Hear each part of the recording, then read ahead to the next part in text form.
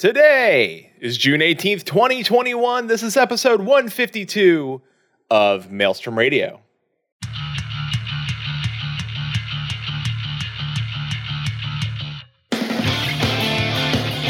Maelstrom Radio.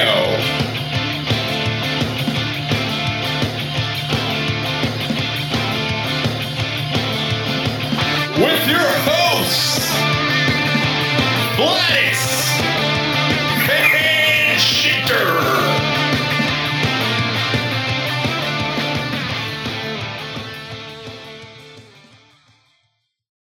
And welcome everybody to Maelstrom Radio. My name is Peter. With me, as always, is my good friend Quentin. Quentin, how are you? I'm not doing too bad. How are you doing? All right. The answer better be like really, really good because it's a special day. It is a special day. It is birth. It's the day of my birth. You leveled up. I did level up. I leveled up to the right age of 36. I don't know if that's not max level, but it is a level. So, but no, yeah, I am now.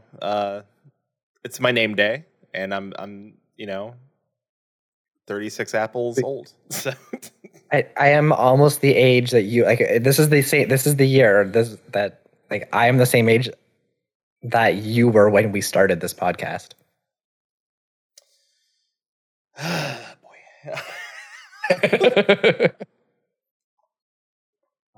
What an adventure. Yeah. But we have other things going on today too that are exciting. Uh-huh. We have a guest. Would you like to introduce them? Sure. Welcome, everybody.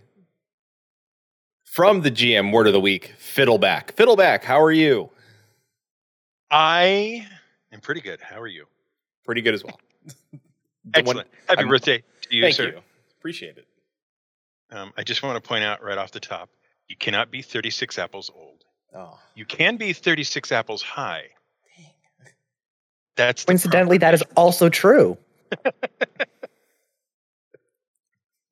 You may carry on now. I've corrected the incorrect. All right. I'm liking how this is starting already. He is a GM. Oh yes. So hey, around. Thank you for the raid. And thank you, Moog Around, for the raid. So technically, the world is boundless, and he uses the rules to bind it. That's right. So, of course, we do have a couple things. It is my birthday. Susan bought me an automaton. The largest deluxe automaton that she could find. So the largest automaton instrument ever. We're gonna need to get some videos of that later. And if you don't know what an automaton is, it is a instrument that is shaped like a music note with a little face on it, and it's sort of played, I guess, through MIDI. It has a slide bar on it, and you squeeze the face to make the sound. So it is an interesting instrument, and it's battery powered. So I'm quite happy with the automaton. And I also got a large cookie. Yes, Chili in chat. Soken did use it. Yeah, that's true. We played D&D this week. I'm sorry, 1 second. Philbeck just said that Smurfs are by tradition 3 apples high. So that means that you are a total of 12 Smurfs tall. Oh, sweet. That's correct. I'm a dozen of Smurfs. But which Smurfs? Not the good ones. Ooh, what is like the official Smurf? Or probably one Gargamel. Go with one Gargamel. I'm one Gargamel tall. We played D&D this week, and we had an RP episode. We did have an RP episode, and not only did I talk down the shoppy in price, I also got the monk to pay for it. So, pretty good in my. And then I walked outside and pretended like I had no idea where I was, and everybody was mad at me. So perfect for the cleric. And yep, that sums it up. And you're currently in a different place, so we should let people know that. So yeah, I'm currently doing this episode remotely, so that's if the audio is a little bit weird, I apologize in advance. But as far as remote setups, we're not too bad. Not bad, and we did a little poking. Yeah, this week has been a little bit light on gaming for us. We did a little bit of Guild Wars 2 yesterday as part of our lead-up streams to next week. We have a guest of Sloth Queen, who is a Guild Wars 2 streamer. So we're going to be diving again into Guild Wars 2 next Thursday at 6 p.m. if anyone wants to join us. But otherwise, yeah, it was pretty fun to jump into that game that I haven't played in a few years. Yeah. Fiddleback, did you do any gaming this week? Technically, kind of, maybe sort of. Okay. I haven't. We can talk about this later if you'd like to. I haven't done any RPG playing in over a year. Oh, either as a GM or a player. We can talk about why that is. I would love to less. We'll save it for later. And as for current things, I've played 20 minutes of Control and about 5 minutes each of Rally 2.0, and Rally 4. I've played one of those. Spread. And Control's great. Control's a weird, lovely game. If you like weird, like sort of like in the genre of sci-fi horror, Control is right there. Control has already annoyed me, and I may or may not pick it up any further. Sounds accurate. Do if you want. Sounds accurate. I found some annoying spots, but then like when I keep delving into the story, I'm like, what is happening? So. All right, I will get us through the gaming news and any possible. I don't think we have any community news. Nope. I will just go. I will get us through the news. Was there any highlights from E3 for you, Quentin? I'm assuming some Nintendo stuff, maybe. I vaguely remember that E3 was a thing that happened last week, and that's about my excitement levels. Wow, nothing from Nintendo? Not even like Metroid 5 or any of the Legend of Zelda stuff, which wasn't really anything at all. Yeah, that about sums up my excitement levels. All right, fair enough. Xbox did okay. Like I feel like that's pretty much it. But then of course, after last year, any gaming news is good gaming news. So. I feel like we could do a whole episode on this, but like E3 in general, I feel has just kind of gone away from a lot of things that they used to have in the past, and the smaller events seem to be really cool. Yeah, the summer of gaming, or Jeff Keighley's thing is Game Fest is where it's at. The Stranger of Paradise Final Fantasy Origin demo is finally working, and I will be streaming at some point before it expires on Saturday, June 26th. Yes, chaos. It's also been announced that Final Fantasy XIV Letter from the Producer Live 65 is happening July 9th, 2021 at 7:30 Pacific Standard Time. And Yoko Taro, the creator of and writer of Nier, will be there. And maybe we'll get the true ending of the Raid series, maybe. World of Warcraft patch 9.1 finally has a release date of Tuesday, June 29th. Will the flow WoW versus FFXIV videos finally succeed when WoW players finally have something to do? Maybe. Maybe. Probably not. Also, P.S. I made a video about why WoW folks might want to try Final Fantasy XIV. So you should go follow us on YouTube and give that a try. We're at 60. We're at 61 followers. So good on us. So. That's it. That's all I have for news. That means let's begin. Jump right back to that question. Fiddleback, why no RPGs for the last year? Because I don't like people. That's a very reasonable answer. Honestly, you know what? We feel that. We get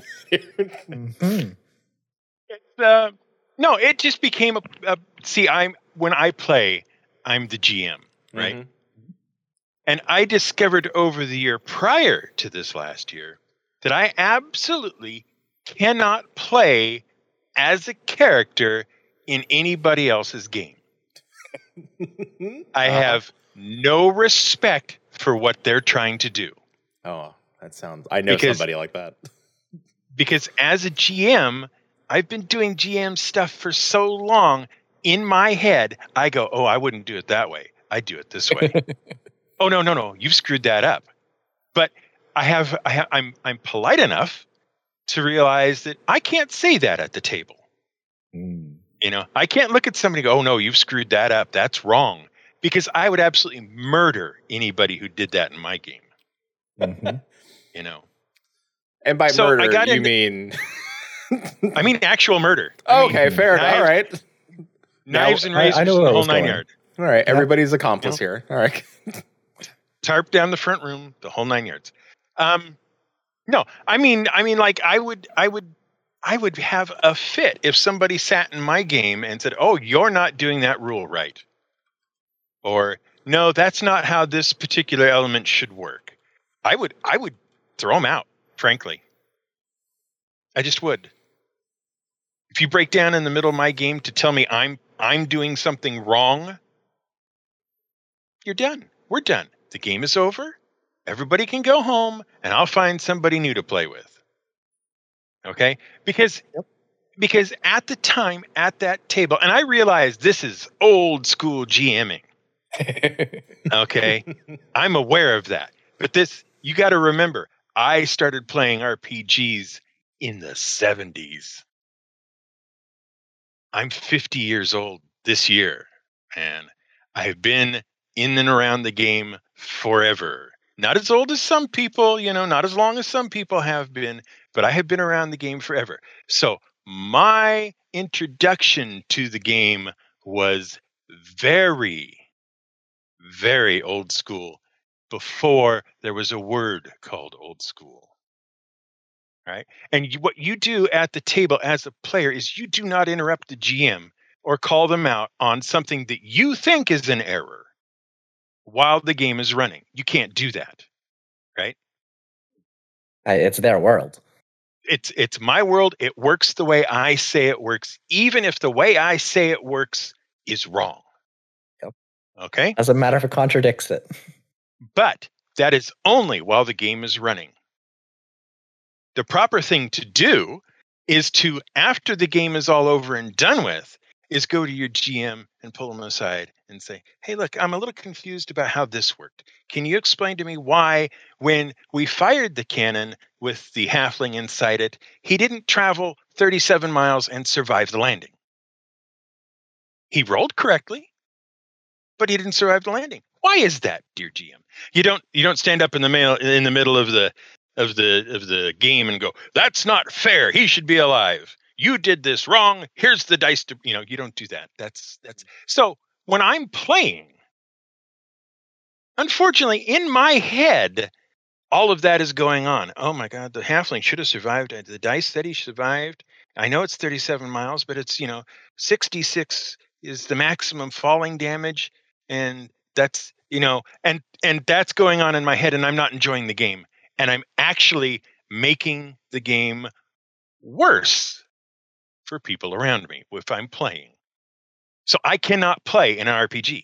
So that's an entire year's worth of me not playing RPGs as a character. The reason I don't GM anymore is because the amount of work needed to make me happy with the game I'm running is completely out of proportion with the amount of work needed to make the players happy. All right. In which way? See, good question. You're paying attention. I like it.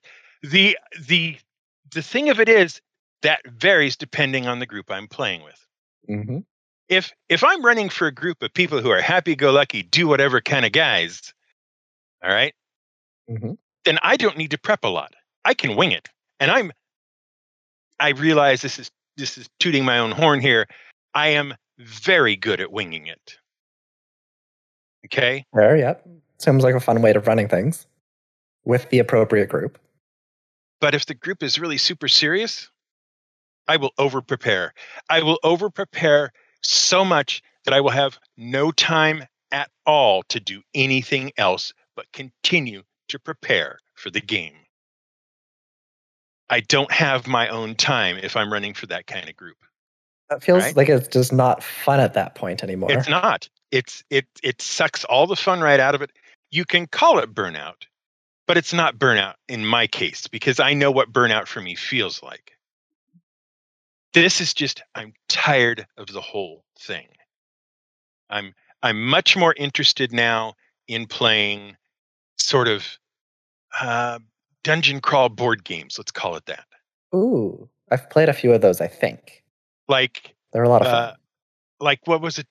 2 weeks ago, I was staying up at my brother's place for vacation, and he's very into the VR thing, right? Mhm. And he had Demeo, Demeo, in Mhm. VR. Have you guys ever played Descent, the board game Descent? Yes, I have played Descent. Okay, It's a lot of Demeo fun. is Descent in VR.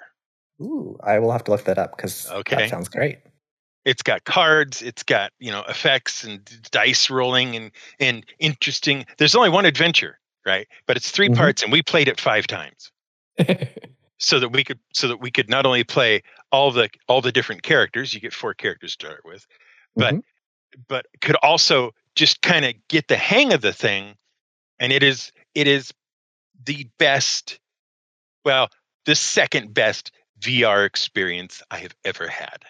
It That was leads to a another lot of fun. question, but It was a lot of fun, a whole lot of fun, and I is it enjoyed long? that Like, much more. oh, It's about 4 hours. You're gonna if you once you get the hang of it, it's about 4 hours. When you're per learning game? it, call it 5 or 6. Okay, Yeah. that seems reasonable. Like, that's close to like what a game of Descent kind of would go through. Hmm. Yeah, I had a lot of fun playing it. It Yeah, was very enjoyable. But those are the experiences I enjoy more now. I enjoy the sort of the tabletop dungeon crawl thing, board game style. much easier to kind of get into. Significantly less work for you to prepare beforehand, Right. but still And kind of scratching that itch. and theoretically, everybody at the table knows what kind of experience they're going to be getting into. True. Yep, that makes a lot of sense. But Oh, no, go ahead. I was just going to ask, like, are there any other games like that that you've enjoyed recently or that you really like playing? There's a couple other ones that, although aside from Descent, I'm blanking on the names Okay, now that I've tried. So, so here's the thing. Other folks who only know me from podcasting may be unaware of. Mhm. As I sit here looking at the room I am sitting in, I have approximately 400 board games sitting here. That's a lot of board games. And I can tell you that Descent is good and enjoyable. Long setup, but it's good and enjoyable. Mm-hmm. I can tell you that Middle Earth Quest is another FFG big board game with lots of cards and bits and pieces and takes a long time to set up, but is also enjoyable. Yep. It's different from Descent, but similar in many ways. Okay. Same sort of Runebound, style, but right? Runebound is another FFG big board game, lots of cards, lots of bits, blah blah blah, and it is also very good. It's more of an overland adventure. okay, that's different from the dungeon crawls. Mm-hmm. The Adventurers is a fun game. It's got lots of little bits in it. Like it's sort of, but not exactly, or even really close to the old Mousetrap game, where Okay, yeah. lots of interconnected bits do interconnected things. So the Adventurers from AEG is really good, and it is very much a dungeon crawl kind of thing. Mm-hmm. You have Vast, the Crystal Caverns, which allows you to take on several different kinds of roles and different characters within the game. But also, one player can play the caverns themselves. Oh, that's an interesting twist. Mm-hmm. I've definitely seen games where you play like as the GM, but Cavern sounds like an interesting. Yeah, it's really kind of unusual. Yeah, and it supports but solo intriguing. play. Ooh, that's cool. Yep. Not a lot of games do that. No, they don't. And if you're more into what do they call them? Dexterity games? Mm-hmm. Then you owe it to yourself to pick up Catacombs, which is a puck flicking game which is how you go through your adventures. You flick arrows at people, you flick fireballs, you flick the barbarian, you flick all kinds of stuff to attack the bad guys and whatnot. And gosh, there's a whole list here. If you like Catan, get Candemir. It's an adventure about building a village, but you go out and you level up in it, so it counts as a role-playing board game. You level up and you develop skills and that kind of stuff. And finally, and then I'll shut up about all this. Finally, the one I enjoy the most but get to play the least is Formidable Foes by Friedman Fries, same guy who did Power Grid. Okay. And it is a pure dungeon crawl with all kinds of leveling and things going on. And so there you go. That's the last one I'll mention. Well, I did write all of these down so I can look into them later because I'm very interested. Cool. And I know that someone else out there that's listening to this will be like, I gotta go get all these. Yeah, Board Game Geek is your friend. It's an amazing site, yes. I had a roommate back in university that also had probably 400 or more games, and that was quite a long time ago, so he's probably got a lot more now, but he introduced me to a lot of cool little things like that. Cool. It's nice to have roommates like that. It is. It's always great to meet people with different interests like that, and you get to see this whole separate world that you never knew about before, especially when they're very passionate about it, and you can kind of feel that energy from them. It's a really cool feeling. Mm-hmm. It is. It's a lot of fun. And here's my other problem. I don't run for live groups anymore. Just even outside of I haven't played an RPG in a year. I don't run for live groups anymore because I don't have anybody that is in my group anymore. There's nobody left. They've all disappeared. Possibly because they interrupted me in the middle of a game. And we'll never find them again. Never again. I want to point out that Demio, in the first 48 hours of its launch, made over $500,000, and it's only a $30 game on VR. And I'm sad that it's only on VR. So I'm like, I can't justify to anybody being like, all right, I'll just go get a VR headset for $300 so I go play Demio. It is coming out for non-VR. Woo! Yeah, couple months out, but they're doing it. No problem. We'll patiently wait. The VR thing is great because you can zoom right down in on the board and look at the pieces in detail and all the little carvings on the floors and walls and all the it's an experience. It's that extra level of immersion. Oh, yeah. It looks great. And it's got online co-op. It's solid. It looks great. Susan, can I address Susan directly? Yeah, of course. She says, yes, go ahead. In your chat, she says, I'm not good at board games. I get anxiety about not understanding the rules. Susan, I have 400 board games. I have never once played any of them perfectly. I'd kind of be intimidated if someone was able to play a board game perfectly, especially when at the first time. That would be incredibly impressive and intimidating. I know somebody that reads the rules fully before they play games. So I guarantee you the first time they play it, they didn't get it all correct. Yep. Guaranteed. So I wouldn't even worry about not understanding the rules. You guys, if you have, if you're friends, you'll figure it out together. And I feel like that's also about the people that you play with too. Like if you're with a bunch of people that are going to judge you for messing something up, you probably don't want to be playing games with them anyway. No, you don't. Oh boy, this is a minefield. I don't play games. I don't play games to be judged. Exactly. Yes, that's a great way of putting it. Yeah. If I wanted to play games to play judge, I would go play World of Warcraft again. No. Even then, that's why I don't play. I solo MMOs. I don't like. I realize this is pretty much against the entire theming of your channel and your podcast. I solo MMOs. Oh, and if don't I worry, can't solo the MMO, I don't play it. It's okay. We found out that the Final Fantasy 14 squad is actually very nice. Very patient people for the most part. I am also one of those people, though. I solo most of my MMOs, and the only time that I ever tend to do group stuff is with people that I know who are already really, really nice. If I don't know people playing, I won't play the game. Yeah, exactly. Like I said at the top of the show, I don't like people. Exactly. If I'm still talking with you, I like you somewhat, and that is impressive. You are great. Yeah.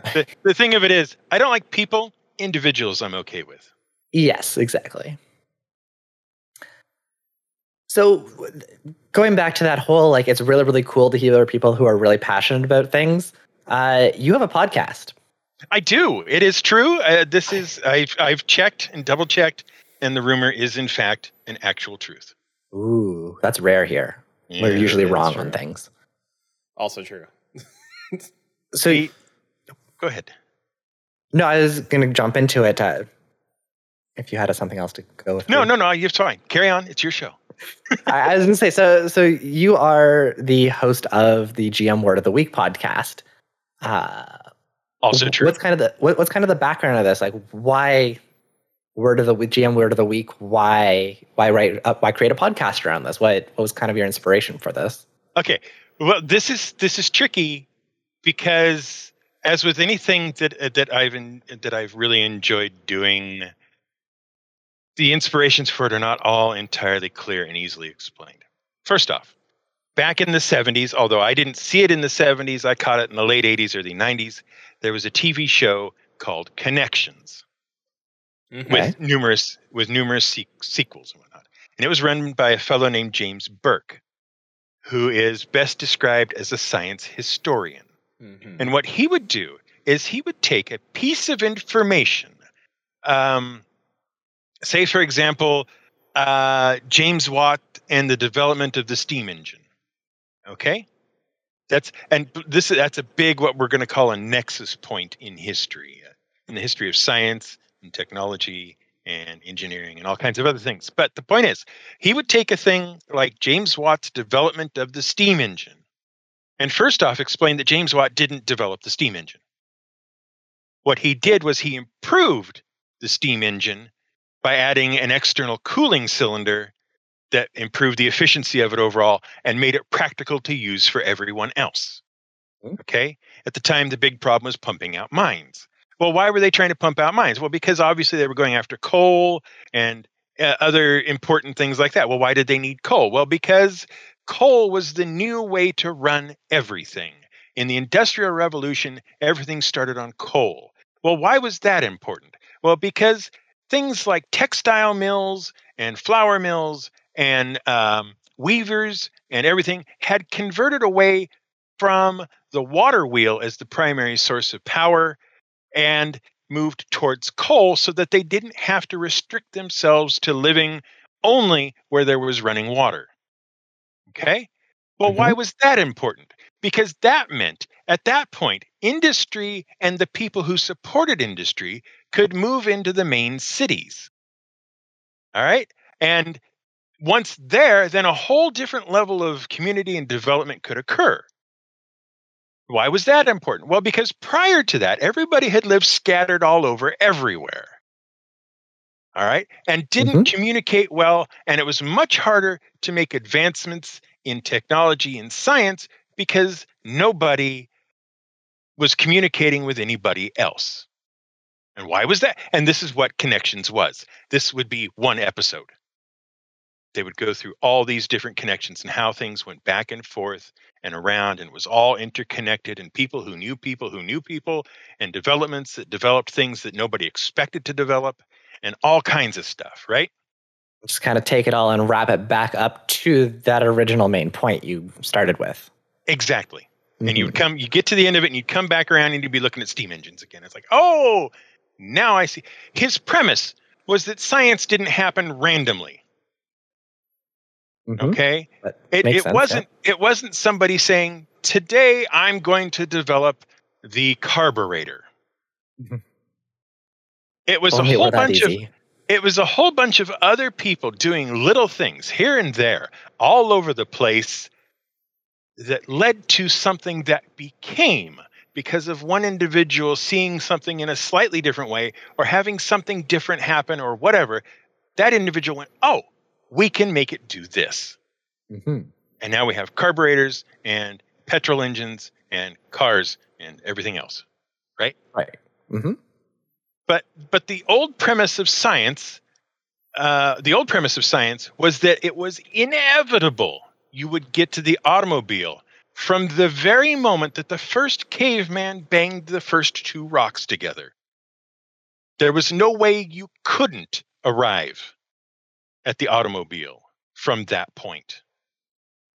But that was because they all science and history and everything looked backwards. And it's very easy to see the line when you're looking backwards. It's very hard to see the line when you're trying to look forward. Yes, very. Okay?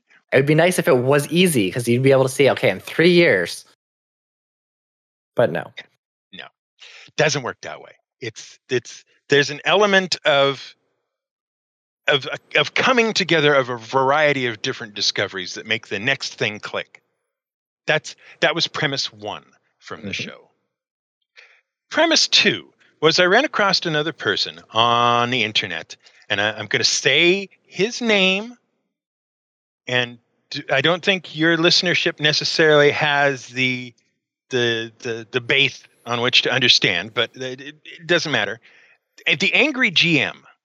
I'm aware. Yep. Okay. I recognize the name at least. Yep. All right. Was doing his thing, and I happened to find something interesting that he had written, and I was poking around his website, and I came across a little tiny sub-blog he had started on his blog, which he called the DM Word of the Week. Ooh. And he had written a number of very small articles that were in the same vein as Connections. Mm-hmm. And I thought to myself, oh, this is interesting. Mm-hmm. I wonder if I can convince him to work with me to make some podcasts.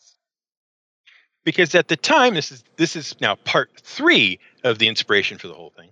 Mm-hmm. At the time, I was between podcast projects.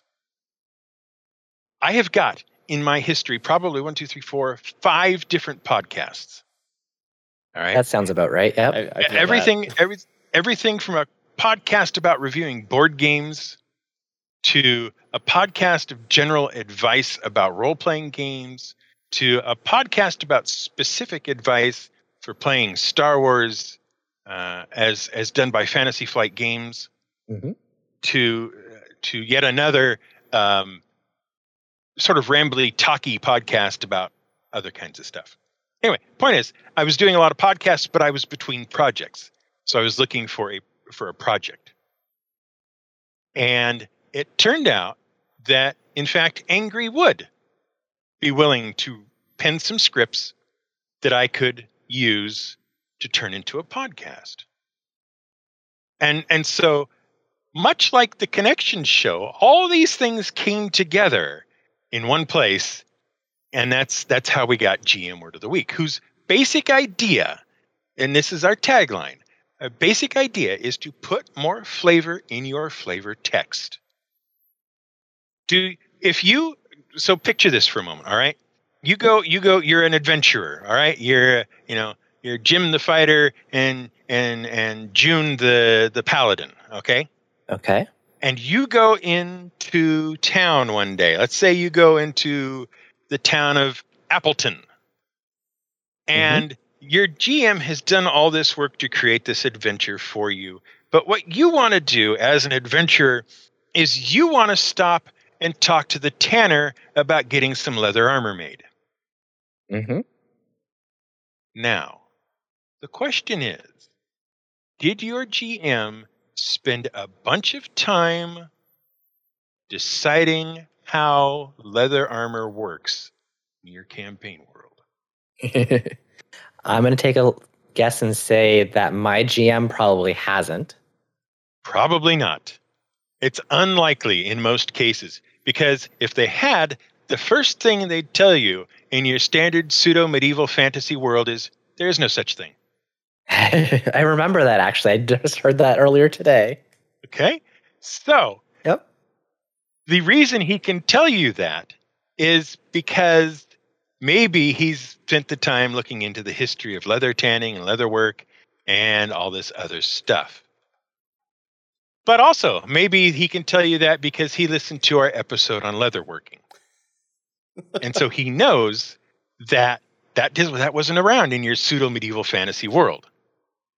All right. But also, on top of that, if he wants to allow it, he can, because we've already laid out how it all worked historically.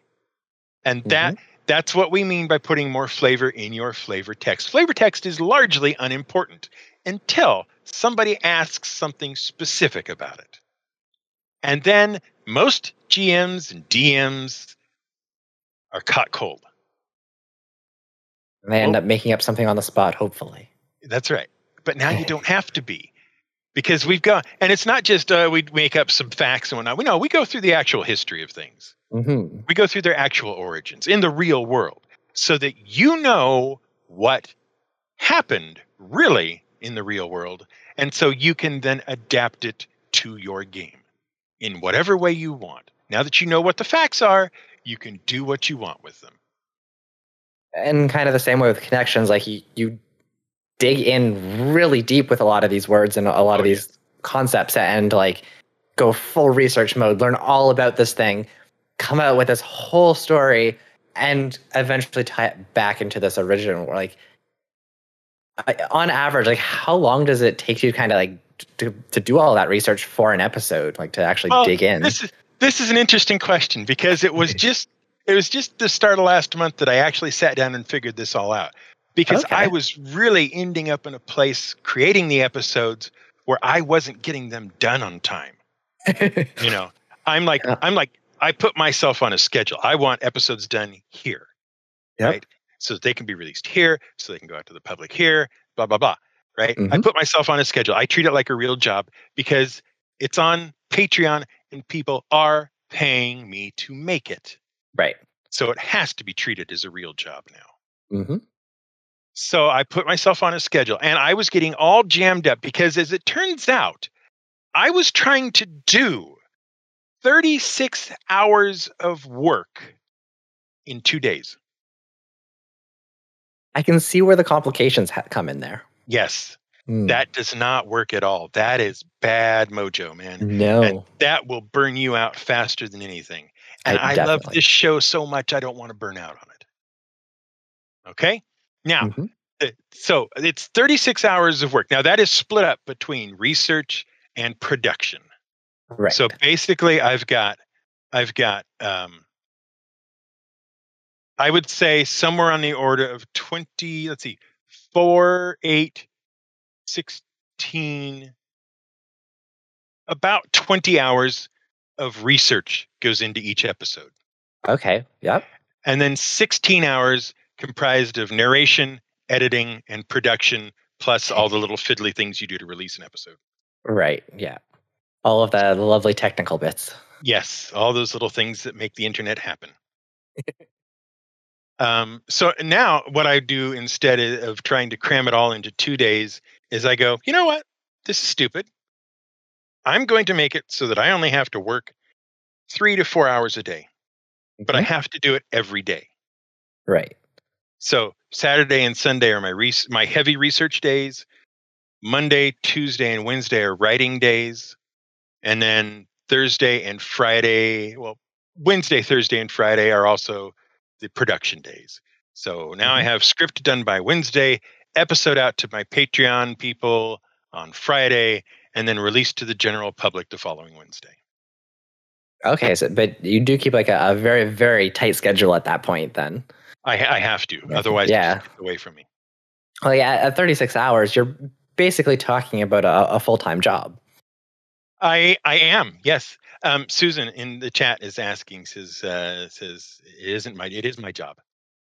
It's my side thing that is also my job. And that's fine because I love it. That really makes it like, I don't know the word. I'm missing the word, but it like goals? It just makes it all that much better when you're enjoying what you're doing. I feel like it's goals. Yeah. Yeah, like I said, I did, all the typical stuff. I did the fast food jobs. I did this is my career. I even owned a game store at one point. Ooh. And I've done other things where like, okay, this is what I'm doing for apparently the rest of my life. If you're going to choose something for the rest of your life until you're no longer having fun doing it, you might as well do the thing that you absolutely love. Absolutely. And it's kind of a crummy story, but the reason I made that decision is because a very good friend of mine worked a pretty mainline job, right? He did what do you want to call it?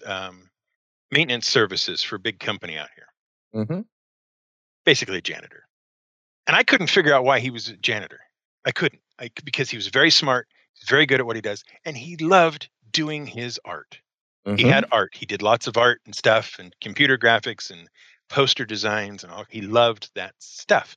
But that was always a sideline. And I kept thinking to myself, why doesn't he focus on the art and give up on the janitor stuff? Because he was getting paid for his art at some point, that kind of stuff. But what happened was there's no other way to put it. He fell over dead one day. And boy, that was a downer, wasn't it? Anyway, at that point I went, oh man, if I don't turn this podcast thing into something, I might not get another shot. So, and it was pretty soon after that I made the decision to actually quit the regular job I had and make the podcasting thing work.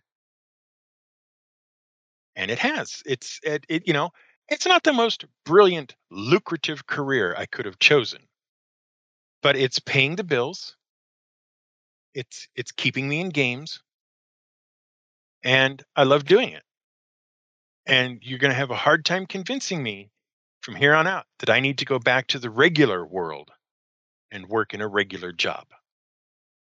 Yeah, I don't think it I would. It doesn't offer any of this stuff. Yeah. Yeah, you need that satisfaction of doing something that you enjoy and that you want to do. Mm-hmm. It's just, you can't get that sometimes through your... Yep. And by the way, I'm not recommending this path to anybody. It is a crazy, dangerous, stupid path. But if you really feel in both your heart and your mind that that's the way you have to go, or you will be something less than you should be, then try it. But it's a lot of work. I know at least one person who's going to listen to this podcast who's going to take that and listen to it and think about it for the next 6 months very hard. Me? Is it me? It's you. I do want to know, of course, because when you pick a topic for a show, you don't know what the direction is going to be and how it'll work out. And you said that you did multiple podcasts, but why specifically words? Why? What about words? Translated so well to a successful podcast? I'm going to try to explain this succinctly. Everything in the world is words. True. Okay? Everything. Everything about the way we understand the world is words. And what's more, everything about the way we understand the world isn't just words, it's stories. We tell ourselves stories every single day about absolutely everything. Why did that cat run across the road? Well, you don't know. But you can imagine that it saw something over there that it wanted to check out. Or you can imagine it was being chased by a dog. Or you can imagine that it's just a cat and does weird things for no reason at all, which is mostly my experience with cats. Yeah. Why won't your car start this morning? Well, maybe I left a light on, or maybe I ran out of gas, or maybe the spark plugs are bad, or maybe it's, one of 100 other different possible reasons, but they're all stories. Everything you do to explain the world to yourself is stories. Now, the problem becomes if you don't have the vocabulary to explain and understand things in terms of stories, then you are missing out on a significant portion of your understanding of the world.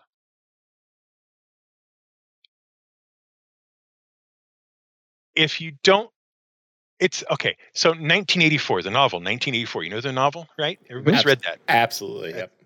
Okay. So what do they do in 1984 if they don't want you talking about something? They never teach you the words. Or they take away your words. Or they take away the words. Find that one a little scarier.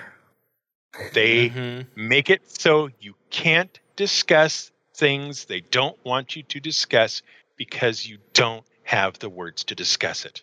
Right. That's why I focused on words. That's why it was important to understand how words are used, where they come from, and why they get used the way they do. And importantly, why they change over time. That one's always really interesting, especially when you get down to even like the etymology of the word. Yeah. Hoping I'm using that one correctly because I. Yeah, absolutely. Etymology. It's fine. Okay, thank you. I've messed it up with another word before. Want to make sure I'm not doing that tonight. Yeah, it's bugs or words. And the way to remember it is ents or ants. Yeah. Okay. Entomology is entomology. There, it's a bug thing. Etymology is words. But that's fine. But that's fine. The other thing you have to do. Are you familiar with the Discworld and Terry Pratchett? Yes. I am not, unfortunately. It's on my list. Okay. Well, move it to the top and get on it, would you? Will do. Start with Hogfather. The thing is, he posits that there is an element in the world that we don't understand. Now, he's a fiction writer. He can get away with this. Mm-hmm. It's called narrativium. It's the element of story in everything. Okay. And the brilliant way to read up on all this and find out about it all and to kind of get a way to understand it is the Science of Discworld books. Mm-hmm. Okay, start with if you've read the regular Discworld, you'll need that for a little bit of context. But if you've read the regular Discworld, read Science of Discworld, read all those, get all those under your hat, and you'll understand that, again, like I was saying before, everything is stories. Everything we do, the way we relate to each other, the way we relate to the world, the way we understand the world, the way we understand each other, it's all stories of one sort or another. Okay, that was a partial inspiration for the whole thing as well. Ooh. But I'm also writing these down. if you look, you can get by in a game. You can get by with saying you come up to the town of Appleton. It's a population of 1,000 people. There are a butcher, a baker, a candlestick maker, a leather worker, and a local governor. Mm-hmm. Is that an interesting town? It sounds pretty textbook. Right. Cut dry and you come to Appleton. Lifeless. It's a town of 1,000 peasants. Among its many hard-working citizens are the butcher, who mostly works in goat meat, the baker, who can turn out a very nice loaf when he has the time, and the candlestick maker, who uses the tallow and renderings from the butcher to make kind of bad candles. There's also a mayor, but he's not from around here, and tends to see the villagers as his serfs. Is that a more interesting town? That just makes me want to leave town. Sure, but it's a reaction. It's true. That's true. It brings the life to the town. It gives that backstory. It gives that living world feel. It doesn't feel like you're just reading an academic textbook. Right. And the thing of it is, it doesn't take much to get something. You're going to remember Appleton probably because the place is dark and stinking and smoky. And in your mind, you're thinking it's going to be a lot of browns. It's probably muddy streets. Mhm. I've used words that have led you to certain conclusions without actually handing you those conclusions. Right. Now, it may or may not be accurate. And by interacting with the town, you will figure that out. And that's kind of where that DM aspect comes in, where Right. it's leaving it open up enough for your players to explore and find out for themselves what things are like, but not really, or making them want to do that as opposed to just like, here's a town. Yeah, absolutely. And the thing is, for years and years and years, D&D was, here's a town. Yes, it was. It's only relatively recently that the town had people in it and people who did things and things that went on in the background. It was mostly just, here's a town. Here's a dungeon. Here's a giant. You Here's should a kill dragon. What else are you going to do? You've got nothing else to work with. it. Yeah. But and that it definitely. Sorry, go ahead. No, go ahead. I was going to say that it makes for a much more enjoyable game, both for the DM and the players, because you kind of get that mutual piece. Like the DM's created or creating this vast world with all this rich history and this lore, and a lot of it might just be living in their head. And if they come to you and be like, hey, you guys are in a town, they might have this whole thing in their mind, but the players, if they're not engaged, if they're not interested, they're not going to go up to this town and explore all of it. And the GM's going to have all of this work that they've done, either like physically writing it down or just thinking about it in their head, and it all ends up going to waste. Yeah. Patrick McManus, who's a great, brilliant, funny outdoor writer, wrote a book about writing short stories and things. And I believe it was called What Color is Your Bicycle? Mm-hmm. And the premise of the thing is that I can say to both of you, imagine a bicycle. And you will imagine a bicycle. It's like, don't think about a hippopotamus. Well, too late. But imagine a bicycle. Mm-hmm. Now, what I want you to do is imagine the bicycle I have in my head, not the bicycle you have in your head. So I need to provide detail. My bicycle is green. My bicycle has a flat front tire. My bicycle doesn't have brakes. My bicycle has a luggage rack. My bicycle has a bent back tire. Now, imagine a bicycle. Are you now imagining my bicycle? Probably a closer facsimile, but not exactly what you're thinking. But we're getting close, right? So if I want you as a player to imagine a bicycle, I need to tell you what that bicycle looks like. Otherwise, you might end up on a bicycle with like 6 feet and 19 pedals, 12 handlebars, and 14 wheels, when I really just want you on a small 2-wheel bicycle with 2 pedals and 1 set of handlebars. Right, that kind of makes sense. Okay. I mean, you said imagine a bicycle, and then you talked about a hippo, and then the thing after that popped up was a hippo riding a bicycle. So, see, there you go. Maybe that's what I wanted. As a GM who really does enjoy GMing on the fly, that's useful to me. Oh, you imagined a hippo on a bicycle. I can use that. We can have a hippo on a bicycle adventure. I have heard my GM say that. Oh, I could use that. And that always makes me worry a little bit. It always makes the game incredible, but it does make me worry. Absolutely. You have to be really good at it. Yeah, I mean, you have to be able to roll with whatever is thrown at you. Otherwise, you get kind of stuck without and don't really know where to go next. I mean, we did grease up the halfling and stuck him in a hole. So. Yeah. I was going to say, hopefully it's not the halfling that's getting fired out of that cannon. Chili, you're not allowed to have a cannon in our game. We're going to buy a cannon. No.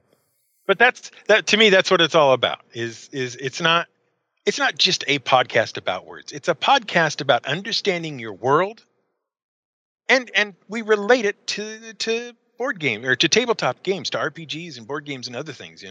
Video games even. We constantly drag in Fantasy Flight and Dragon. Oh, come on, the other. I heard one about Skyrim recently. Yeah, there was some stuff about Skyrim. Yep. The Dragon Quest, that's the word I was looking for. Yep. Dragon Quest and all that. We're constantly bringing things like that in when we can and where we can, because it helps. It kind of helps ground people in that we're not really trying to be all up here in the air and floating around about all these high concepts and stuff. We're really not. We want to bring all those high concepts down to earth where you can understand them, which is why a couple weeks ago our episode about the merchant had to use the word fungible a couple of times, and then I found that useful today in your guys' chat where somebody was talking about whether chickens were fungible or not. True. Although I did learn all about how goats and pots were fungible. Yes, sheep. Sheep and pots. Yeah, sheep and pots. Yes, very much. A pot is a pot is a pot. A sheep is a sheep is a sheep. As long as they can be exchanged for equivalent value, they are fungible. That's all it takes. And as bonus content, chickens are also fungible. Yes, but my artwork is not. I will say. See, I was gonna say, I will say, if you're a Final Fantasy player, there is a whole episode on Sahagin, and that is a beast race in Final Fantasy 14. Excuse me. Oh, I'm sorry. Go on. Again. Yep. Sahu again. That's Sahu right. again. Sahu again. Gotta pronounce it right. Come on. Oh dear. Yeah, that was. I liked that one. Thank you, Matt Mercer. Yep. But yeah, that's what I do. I do have to say that you do a really amazing job. I was listening to a lot of them on my drive here today that ended up going quite a bit longer than I expected. And I ran out of episodes, unfortunately. So I will have to download some more on my way home. But the way that you present it and the way that you do that tying back, going back to connections and starting off with an anecdote or a story or something related to it, introducing the topic, going through the whole history, very in-depth, but to a level that's really understandable by even someone with no background in any of it. But also, if you have some sort of background, it's still informative. And tying it back to that, it's a very, very enjoyable, it's very, very easy to listen. It's incredibly well done. Thank you so much for it. Oh, well, thank you. I appreciate that. It's evolved a lot since we first started. I mean, you go back to those first few episodes and whoa, how is this going to survive? Yeah, we're familiar with that. Yeah, we know. We're still working on that trying to get past that point. Our style has definitely evolved over the years, and especially here in the last couple of years, where Angry had to step away for the fact that he had so much on his plate that he had to cut something loose, and I was ready to take over the writing and whatnot, so it worked out. Well, that's good. Yeah, I'm glad you're able to continue that and go through Patreon and make this your full-time job and everything. It's a really, as Peter was saying before, that's something to kind of aspire to for a lot of content creators. Yeah, it's hard to do, but if you put your mind to it and stick with it, even when it's really thin, you'll get there. Awesome. Well, I actually have one last question here. Our producer has highlighted it and really wanted to ask about your community and what kind of community the GM Word of the Week has around it. And also she's got a note in here that says, I hope the GM Word of the Week fans are called weaklings. They are not. Do they have a name for themselves? They don't have a name for themselves, but this ties into what the community is like. And it's my favorite kind of community because, as I may have stated before, I don't like people. Mm-hmm.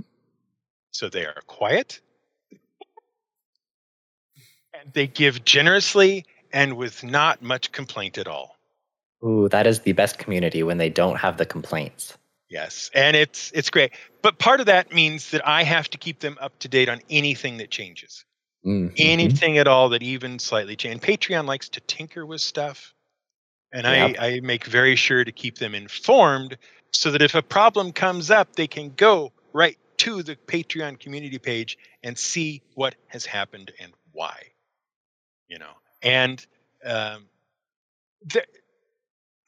See, when I partake of a form of entertainment, okay, whatever that is, if I'm reading a book or I'm reading a comic or I'm playing a game or I'm, listening to a podcast or watching a TV show or whatever, my ground state is if nothing is terribly wrong, I got nothing to say. Makes I sense, just yep. sit back and I enjoy it. I'm like several billion people in the world. If nothing's wrong, I have nothing to say. But when something goes wrong, you will hear from me. So I am perfectly okay with never really hearing from my supporters. That means, as far as I can tell, that means I'm doing fine. Keep doing it. No news is good news in this case. Yes, and every once in a while I'll ask them a question I actually genuinely do need their input on, and I will get the response when I need it. But by and large, they don't need a bunch of emails from me. They don't need a bunch of messages going up on the Patreon from me or from anybody else. In fact, the less visible that is to them, the happier they are. It just means that's something else they don't have to deal with in their email every day. And I respect that. It's like, that's the way they want to work it. That's fine. That's great. Keep at it. And together with that understanding, I will keep trying to make the show better and better and better every single time it goes out. And believe me, if you go back and listen to the first episodes and listen to what we're doing now and track it all the way through, you will see every time I've made an improvement and how much that has changed the show. And I'm always really happy with where the show is right now, but I'm always also looking to see how I can make it better. Because you'll never know what's that line ahead. Looking back, it's very easy to see what you've done and how you've gotten to where you are and all those changes, but you can't do the exact same the other way around. Thank you. You may go to the head of the class. Yay. Well, thank you so much, Fiddleback, for coming and joining us on our lovely mess of a show sometimes. You have definitely increased our quality significantly during this episode. I can look back and see that at least. And Peter, did you have anything else that you wanted to add? No, you're already at the head of the class. What else can I do? Well, you can come up too. You can join. He needs a friend. Yeah, sure. All right. You can come sit up here and get a cookie with everybody else and a little bit of orange juice. Oh, sweet! Can't wait for nap time later. And it's your birthday, so probably you can even have a cupcake with a little sad candle in it. Oh. Sad so sorry you can't see us on camera because I am cracking up behind the mic here. I know you are. Sad candle cupcake, please, Shota. Producer. Well, I got nothing else. Yeah, not fungible. Yeah, I did write that in. I'm not fungible.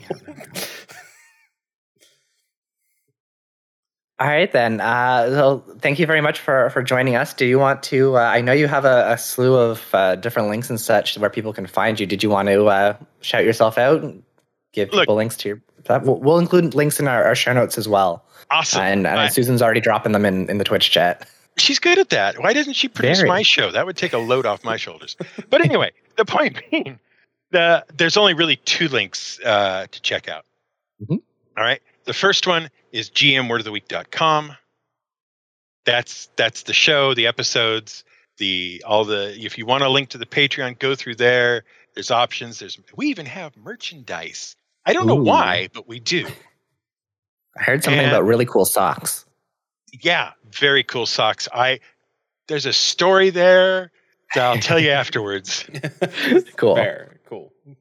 The other link is if you want to know about other projects I have worked on or other things I've done for whatever reason. I don't know why. I do know why you would go to it. Anyway, the link to it is fiddleback.me. So fiddleback.me. Isn't that handy? Very handy.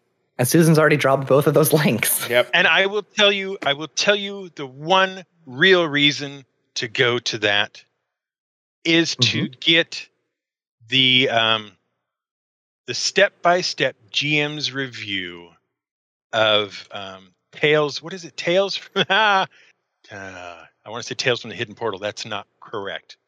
The Tales from the Yawning Portal. That's what it is. The Yawning Portal. That was the D&D module that came out about 3 years ago now, that WotC put out with a whole bunch of collected and updated old adventures, old classic adventures and whatnot, like the Sunless Citadel and the Forge of Fury and all that kind of stuff. Mm-hmm. I break it down step by step for GMs and how to go through it and how to play each of those. Ooh. So if that's something that interests you, and it's not just applicable to those particular adventures. It is something, much like everything I do, that you can apply to every game you play. That's the most really interesting thing on that website.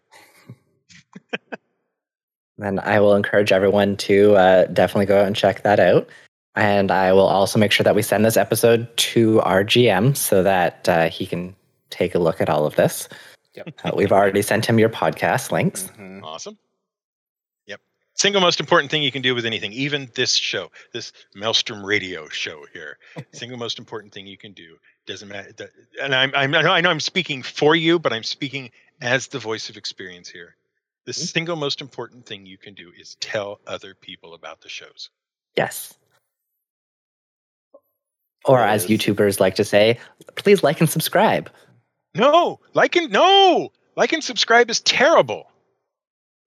Oh, you've got no. It only works on YouTube.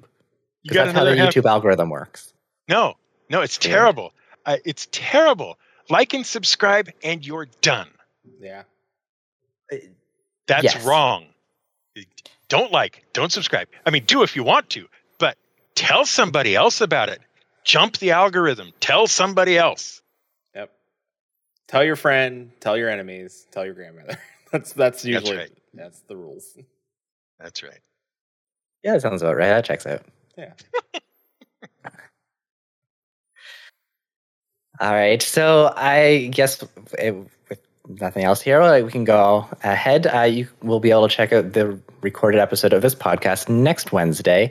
We will be recording again next week at Friday at 6 p.m. Pacific, 9 p.m. Eastern, 2 a.m. British Summer Time, with our guest Sloth Queen, who is a Guild Wars 2 Twitch streamer. You can check out us playing Guild Wars 2 next Thursday, kind of as an introduction, again at 6 p.m. Pacific, 9 p.m. Eastern, or 2 a.m. British Summer Time. Susan would also like to remind you that we have a YouTube channel which we are trying to get to 100 subscribers. So, like everyone else, please go ahead, like, subscribe, tell your friends, tell your enemies, and tell your grandmother. Mm-hmm. If we get to this, we will post more pictures. Sorry, I say we, but it's not going to be we. It's going to be Susan. Susan will post more pictures of Poe the dog on our Twitter. Yep. With that being said, that's all I have for tonight. Peter. Yo. Well, with that, friends, use your words wisely. And as always, till sea swallows all, keep listening. Keep listening.